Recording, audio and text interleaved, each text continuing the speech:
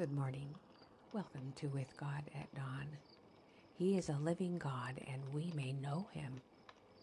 And we know that the Son of God is come, and hath given us an understanding, that we may know him that is true, and we are in him that is true, even in his Son, Jesus Christ. This is the true God and eternal life. 1 John 5:20. God never asks us to believe without giving sufficient evidence upon which to base our faith. His existence, his character, the truthfulness of his word are all established by testimony that appeals to our reason. And this testimony is abundant, yet God has never removed the possibility of doubt. Our faith must rest upon evidence, not demonstration. Those who wish to doubt will have opportunity, while those who really desire to know the truth will find plenty of evidence on which to rest their faith.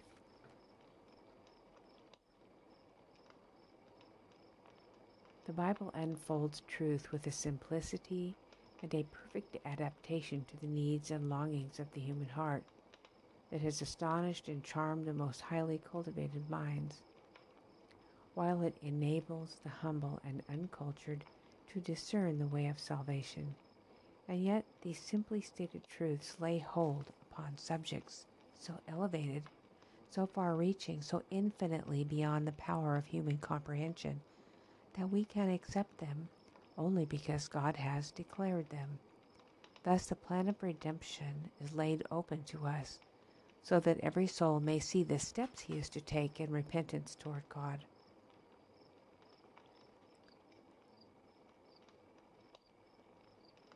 And faith towards our Lord Jesus Christ in order to be saved in God's appointed way.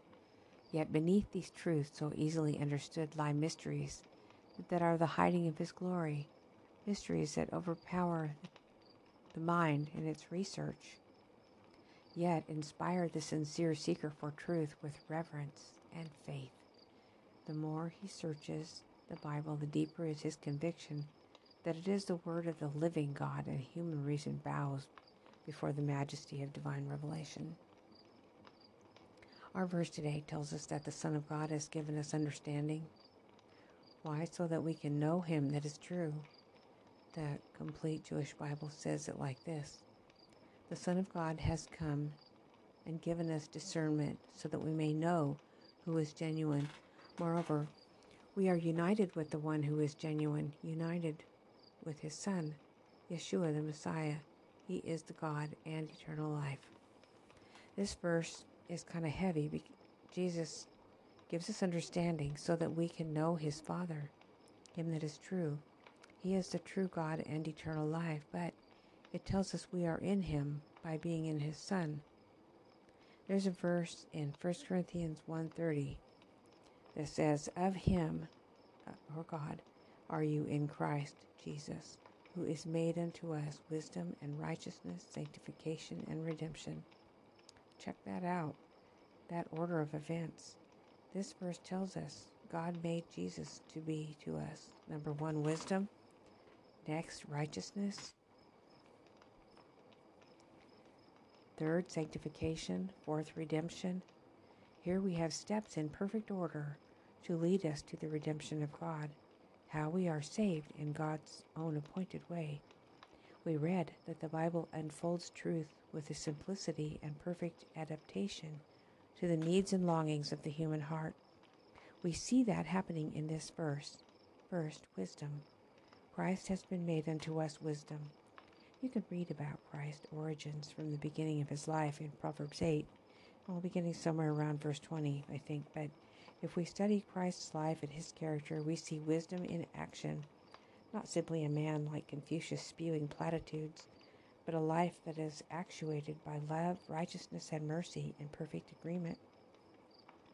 A perfect view of who his Father is and how the Father, through Christ, is reaching a hand to us. He put us in Christ because he put human nature and flesh in Christ. Next was righteousness. The first was wisdom, next is righteousness. we receive the righteousness of Christ when, after studying the wisdom of God, we receive Christ, and He imputes or inputs His righteousness in us, and it is there to draw on when we choose to, by faith in Christ's ability to save. The practicing of righteousness produces sanctification, or the act of making holy. The 1828 No Webster Dictionary says that. The act of consecrating or setting apart for a sacred purpose is developed in us over time as we practice obedience to and walking with Christ by giving Him our heart's affections and trusting and obeying. Finally, this all leads to redemption.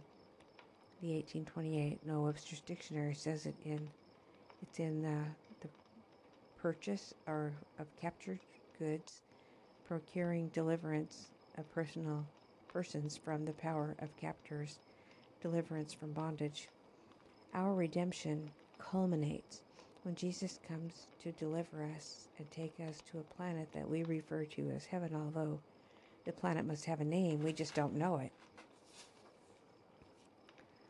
We read that the plan of salvation is laid open to us so that every soul may see the steps he is to take in repentance toward God and faith toward our Lord Jesus Christ. Do you ever doubt your ability to take these steps? Start where you are, my friend. Come to Jesus right now and tell Him, "Dear Jesus, I don't have the right desires to be saved, but I'm willing to be made willing. I want to have a change in my life, Lord. Give me the repentance I need, and I will repent." Our feelings are not reliable. We must choose the path we wish to traverse. Faith is mine to exercise, and feelings are God's to give. So I found a warning in Hebrews 9, verse 27. It is appointed for men to die, and after this, the judgment. When death comes, it's too late for repentance. It's appointed once for us to die. And then there's a promise in 2 Thessalonians 1:5, which is manifest evidence of the righteousness and the righteous judgment of God, that you may be counted worthy of the kingdom of God, for which you also suffer, and to give you who are troubled rest with us when the Lord Jesus is revealed from heaven with His mighty angels. Just going to sing one little verse here from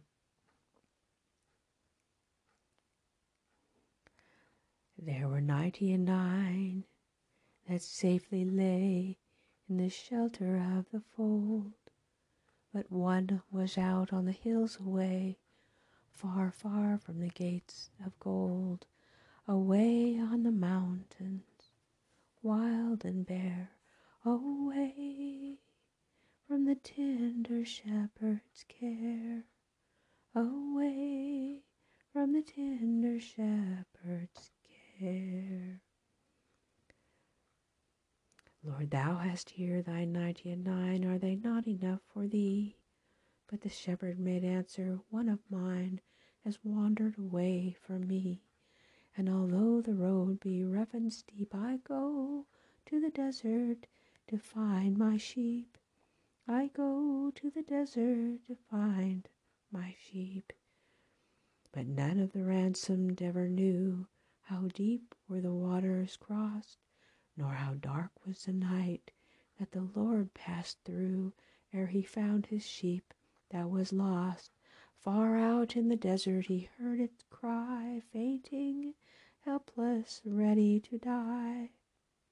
Fainting and helpless and ready to die.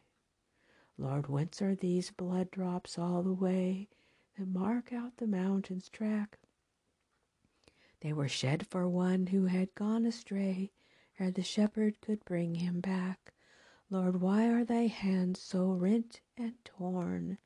They are pierced tonight by many a thorn. They are pierced tonight by many a thorn.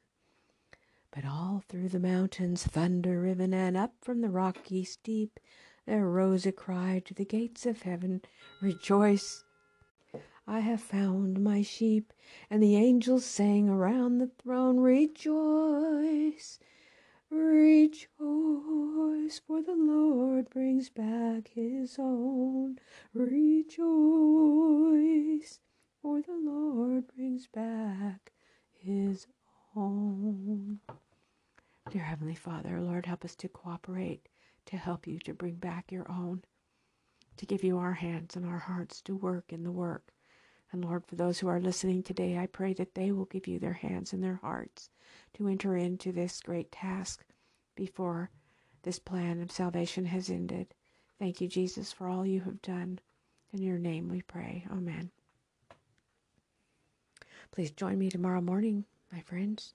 We will have a study together again and pray together for our day. God bless you.